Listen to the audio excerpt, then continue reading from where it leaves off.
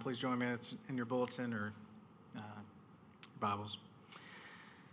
David again gathered all the chosen men of Israel, 30,000.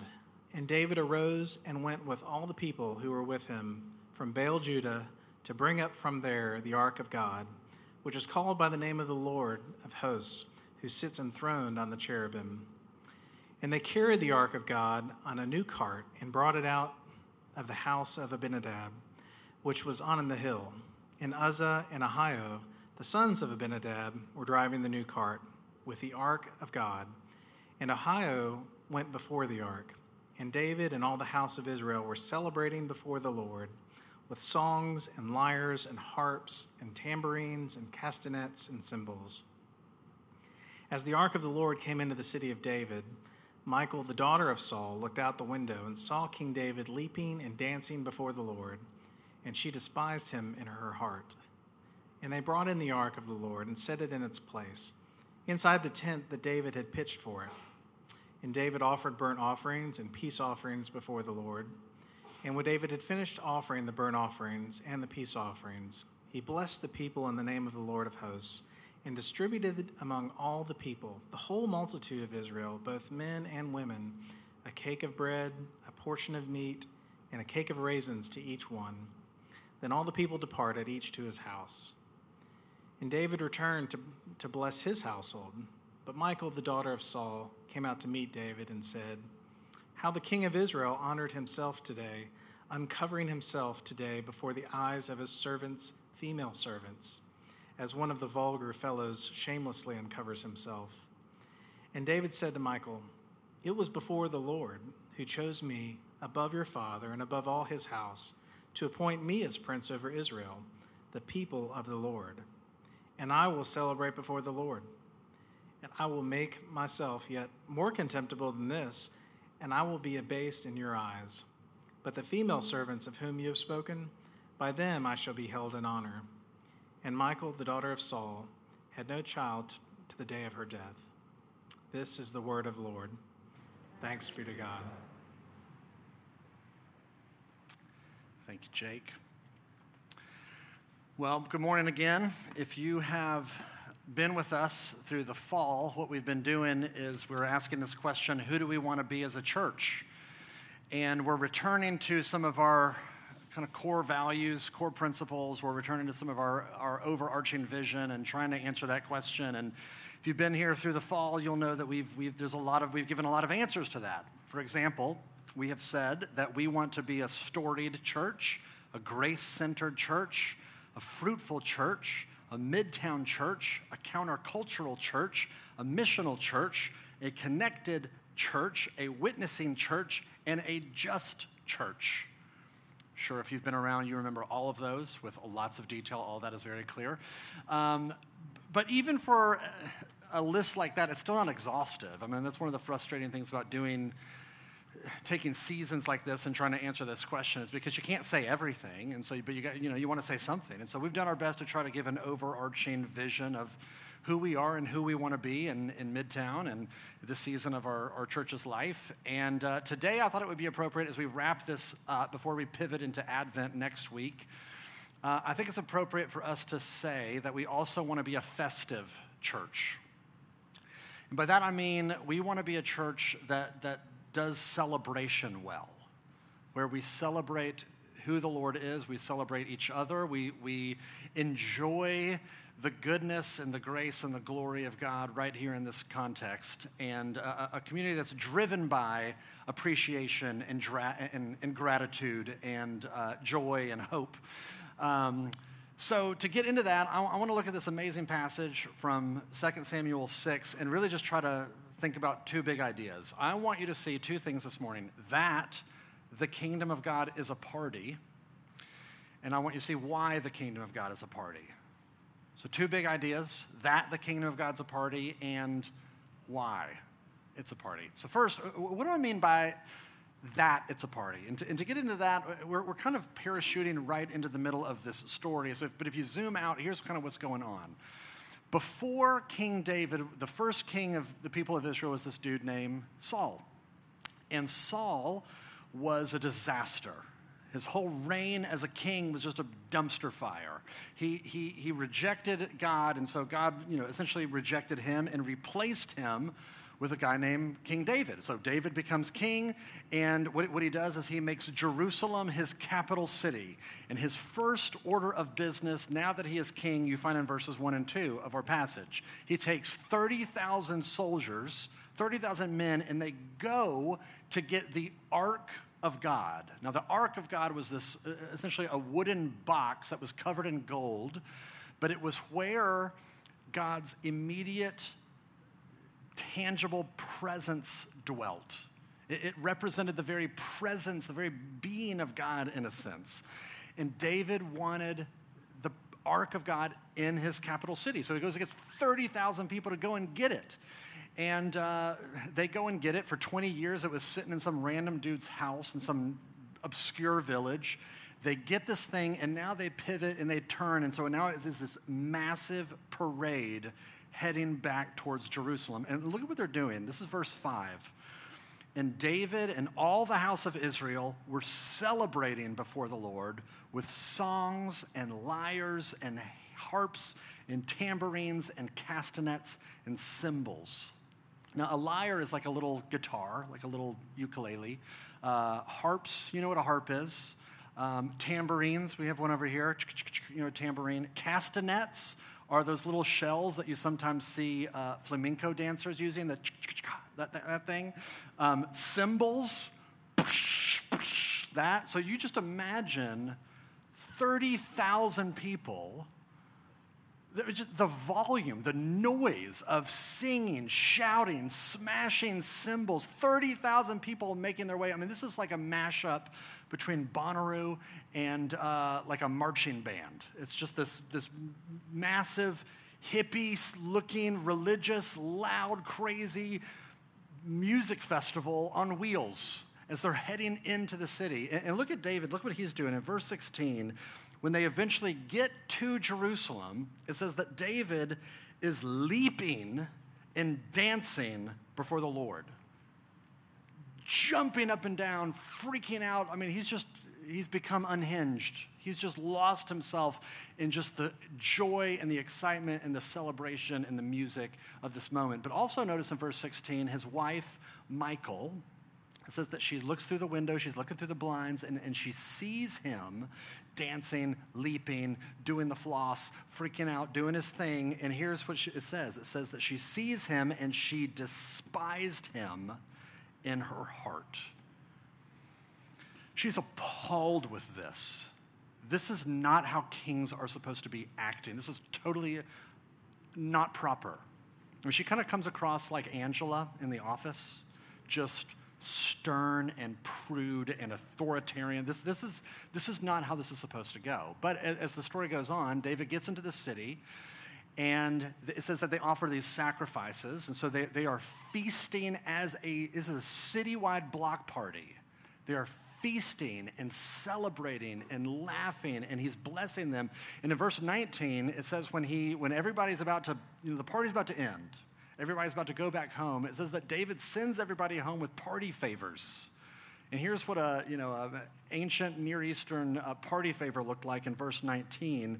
It was a chunk of bread, a hunk of meat, and a raisin cake. So it's a cool party favor. Just here's some bread and meat and like a little Debbie raisin cake. And so this is what this whole day has been for him. When it gets to verse 20, he comes home. And I would imagine he can't wipe the smile off of his face. He's just deliriously happy. He smells like meat and sweat. He's just been having an amazing day. I picture him kind of like that one time when Buddy the Elf comes home and he says, I'm in love, and I don't care who knows it. Just this delirious, it's been such an amazing day. And in verse 20, it says he comes home to bless his household. Meaning he has the full expectation that when he gets home, the party's going to continue with my family. But waiting at the doorway is Michal, his wife, and her arms are folded. Her eyes are narrowed. She's tapping her foot. She has a look of just cold disapproval on her face. And listen to what she says. She says, how the king of Israel has honored himself today. She's just slow clapping. Awesome job. She wants him to feel the sting of shame. You call yourself a king? You've been acting like a town drunk. What is wrong with you? Well done. How you have honored yourself today. And here's his response. Verse 21. He says, I was dancing before the Lord. Meaning, he's the only audience I care about.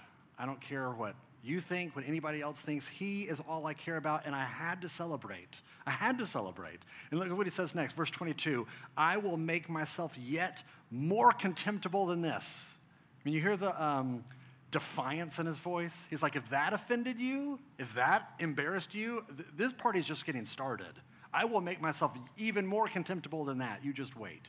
Now, it's kind of the end of the story. You get to the end of the story. If you were to step back and kind of analyze that whole scenario, it's obvious that you have a clashing of two different personalities, two different dispositions. Michal is austere and she's rigid and strict, and David seems to be a lot more spontaneous and playful. But there's more going on in the story. This is not just a clashing of personalities. This is a clashing of kingdoms. And let me show you what I mean by that. Every single time that Michal is mentioned in this passage, she is not described as David's wife. She is described as the daughter of Saul. Maybe you noticed that it shows up 3 times. Verse 16, as the ark of the Lord came into the city of David, Michal, the daughter of Saul. Look at verse 20. And David returned to bless his household, but Michal, the daughter of Saul. Verse 23, and Michal, the daughter of Saul. Here's the point. The author wants to make it very clear that she represents the old regime. Remember Saul, the dumpster fire, the disaster, the one who rejected God? She represents a kingdom that has rejected God and therefore was marked by the absence of God. And when you have a environment, when you have a reign, just a way of being that is absent of God's presence, you start to look like Michal. You start to be really concerned about image. You start to police everybody's behavior around you. And the way that you police everybody's behavior is through guilt and shame. And that's how she's representing the old kingdom, the old reign, the old regime. And here's David, and he comes in and he represents this new regime, and it is marked by the presence of God.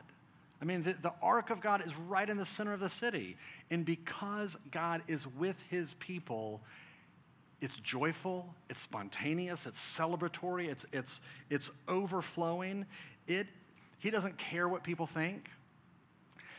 This is a theme that you see all throughout the Bible, not just in this passage. That the kingdom of God, when the real kingdom with God's presence gets brought into the world, it is marked by celebration. Another way to put it is it's just a party. Let me give you an example. Matthew 22, I've included this in your bulletin. Jesus makes this pretty explicit. He says, the kingdom of heaven may be compared to a king who gave a wedding feast for his son. He's thinking, how can I describe the kingdom of heaven? You know what the kingdom is like? It's like a wedding reception that a father wants to throw for his son. Now, I went to a wedding earlier this year. I officiated a wedding. I went to this reception that was like mind-blowingly next level. I don't know if you've ever been to a spot downtown called the Columns. This is where this reception was. I've driven by it 100 times, never even saw it, didn't even know it was in there. But you go in there, and it's this massive space. Used to be like an old bank vault. So it's huge. And there were all these different stations with all these different food. So you go over here, and you have like the taco bar. You go over here and you're like a mac and cheese bar. You go over here and you've got like the prime rib, person doing that. You had all these different cocktail stations. You had one station that was just bourbon. You had one station that was just all these signature drinks. All these old students from when I did campus ministry were back in town. I saw all these familiar faces. You're just hugging all these people, catching up with everybody. There was this massive dance floor and a live band. This is me being a live band. And we just danced and ate, and it was one of those nights that the joy was like palpable, where you just felt your heart was full, your belly was full. It was just amazing. And Jesus says, when the kingdom of God breaks into your life, it's kind of like that. When the kingdom of God breaks into the world, the best way to describe it is like a wedding reception. Just this amazing, awesome party. This is why when Jesus chooses to announce to the world that the Messiah is here, do you know what he does? Jesus' first miracle, when he wants to announce to the world the kingdom of God is here because the king is here, he doesn't cast out a demon. He doesn't raise the dead. He doesn't heal someone who's sick. You know what he does? He fixes a catering error. He's at a wedding, and they've run out of wine, and so the party is about to end early. And you think, okay, in the grand scheme of things, a party ending early is not that big of a deal. And yet for Jesus, it seems to be a pretty big deal. So he turns all this water into wine to keep the party going. You know why?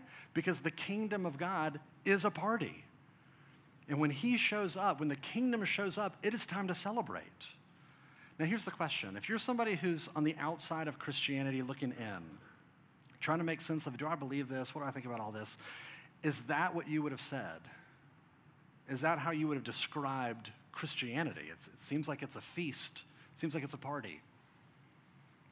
If you're somebody from within Christianity, someone who personally claims to follow Jesus, is that your experience?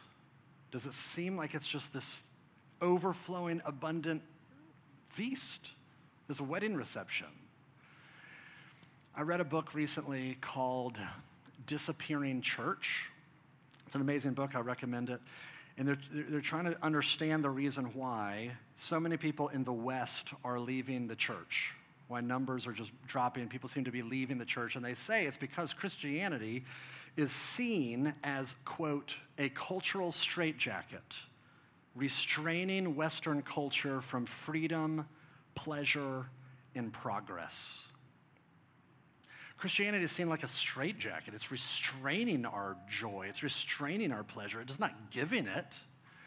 In fact, I have a friend who loves to kind of nerd out over theology and church history stuff, and he once sent me this picture of this old book that he found in a library. It was the 19th century printing of the Westminster Standards Directory for Worship.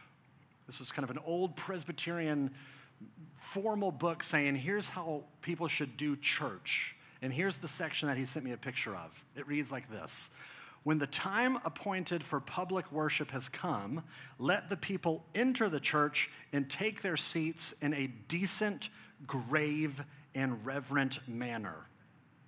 In time of public worship, let all the people attend with gravity and reverence, forbearing to read anything except what the minister is then reading or citing, abstaining from all whisperings, abstaining from salutations of persons present or coming in, and from gazing about, sleeping, smiling, and all other indecent behavior. Don't you dare smile. I wouldn't know anyway with the masks, but I mean, you have a picture like that. That's how church is supposed to feel. And no wonder why Billy Joel said, I would rather laugh with the sinners than cry with the saints. Is that the picture that you see in the Bible, though? When the kingdom comes in, it's celebration. It's joyful. It's a feast. And yet, I think deep down, we do believe that if we get close to Jesus, he will take away our joy. If we follow Jesus, if we really kind of give ourselves over to believing in him and following him, it's going to strangle joy out of us. It's not going to flood us with more of it. This is why most people, I think, who attend churches, they attend church, they think about Jesus. It's like you put them on like a coat. Wear the coat for an hour, and then for the rest of the week, kind of shelve it. And then Jesus has no real impact on the rest of what your week looks like. Because you and I intuitively deep down believe that real life, real joy is found apart from God, not with him. We'll kind of do the God thing, do the Jesus thing, give an hour on Sunday, whatever. But for the rest of our life, we're going to go find joy in other places. But this passage is saying the real celebration, real joy, the real feast of life is found with him. This is why Michal represents someone who is not with God, and she's just miserable. She's empty and just policing everybody. And David represents this fullness, this life of God with us.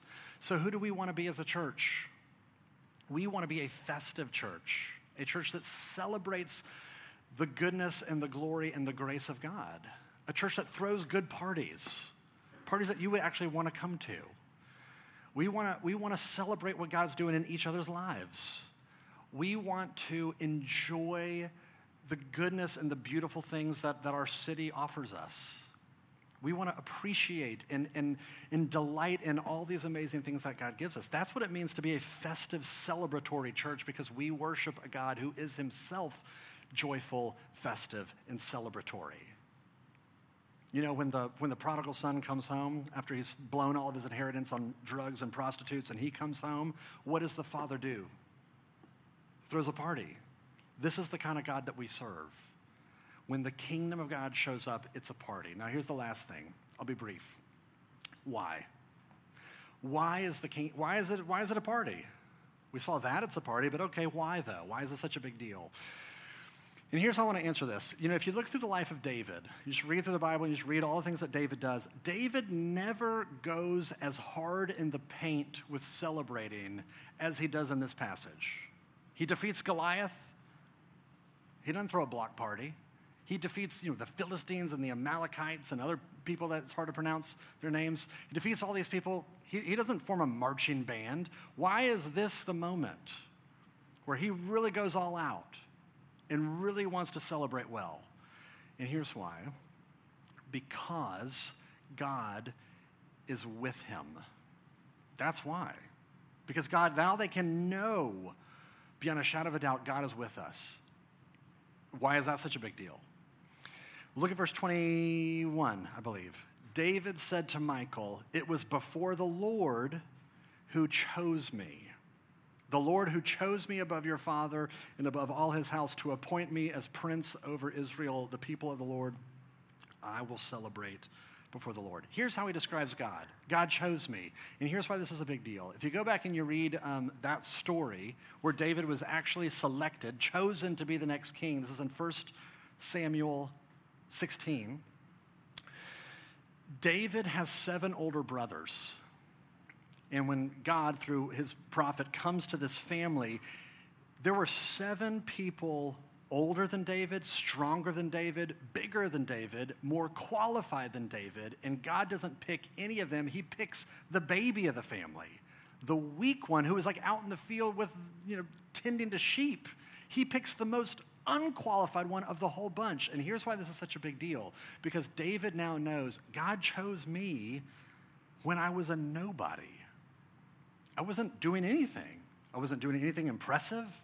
I wasn't doing anything awesome. There was nothing that I was doing that he looked at me and said, I want that guy because he's special. He chose me when there was literally nothing special about me. So there's no name, nobody, in some obscure, random field. David knows in his heart of hearts that God wants me just for me. He knows that he was chosen purely by grace. He loves me just because he loves me, not because I'm offering anything impressive to him. Maybe you read the story earlier this year. Najee Harris, who's the big Alabama running back, he earlier this year, this April, he was attending an NFL draft party. But he was not attending the party at some bougie mansion with all of his friends. He attended this NFL draft party at a homeless shelter in California. And according to this article, the reason why was because when he was younger, him and his family and his 4 siblings spent some time at this homeless shelter. They experienced homelessness for a little pocket of their life, and he wanted to go and experience this big moment in his story with them. You say, okay, why? Why would he pick them when he could have had probably something a lot nicer, a lot more exciting, a lot more whatever? Here's why. Because those people in that community loved him before people knew his name. They loved him before he had trophies, before he was being drafted into the NFL. They loved him before he had any money. They just loved him for him.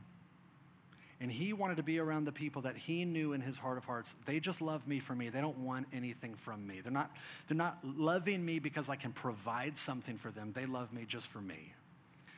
And David knows in his heart of hearts that same thing. When God chose me, he knew that I was providing nothing for him. He loves me just for me. And when you know that you are loved like that, you want to be with that person. And when you're with that person, it's time to celebrate.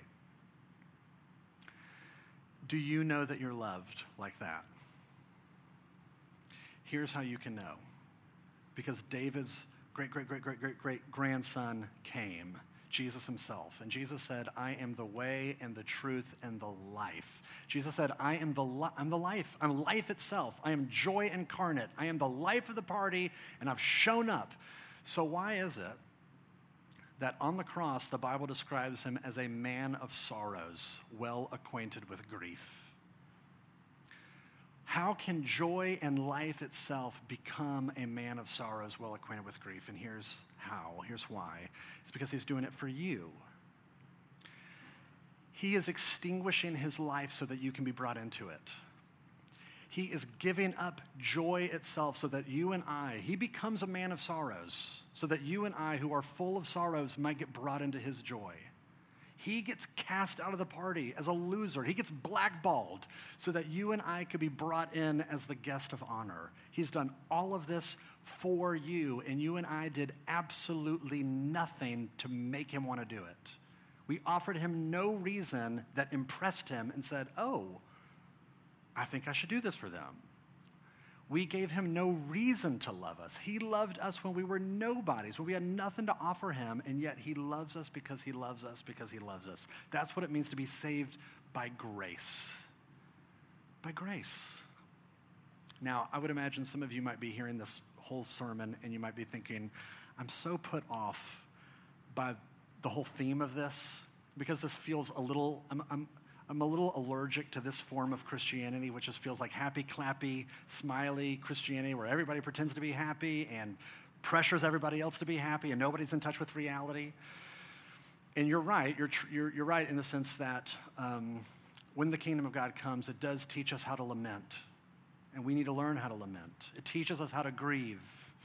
Tim Keller famously put it, he says, when salvation comes into your life, it does make your heart happier, but that's not all it does. It also makes your heart more of a heart. You feel happier, but you also learn how to feel. You feel sadness, you feel grief, you feel loneliness, you feel all the feels. But here's the thing. Sadness has an expiration date stamped into it. One day, someday, God will wipe away all of our tears. Human history has this trajectory. The end goal of human history is a party that goes on for forever because of the grace of God displayed in the gospel. The gospel is good news. And so we as a church want to lean into it. Lean into what is good and right to celebrate. Yes, we need to lament. Yes, we need to ache and grieve and mourn over the things about our city and the things in our own lives that are unbearably excruciating. And yet, we also have a king that has come and is coming to kick off a cosmic, universe-wide celebration that we get to experience and get to be a part of now. So, who do we want to be as a church? We want to be a festive church, a church that learns how to celebrate, a church that is shot through with joy because we have tasted and seen that the Lord is good. Amen. Let me pray. Father, thank you that you are this good to us. And not just good to us, but you're good to the whole world. That you would conquer death, you would conquer evil, you would conquer the evil one. And in the place of death and destruction and despair, you would bring levity, you would bring joy, you would bring celebration.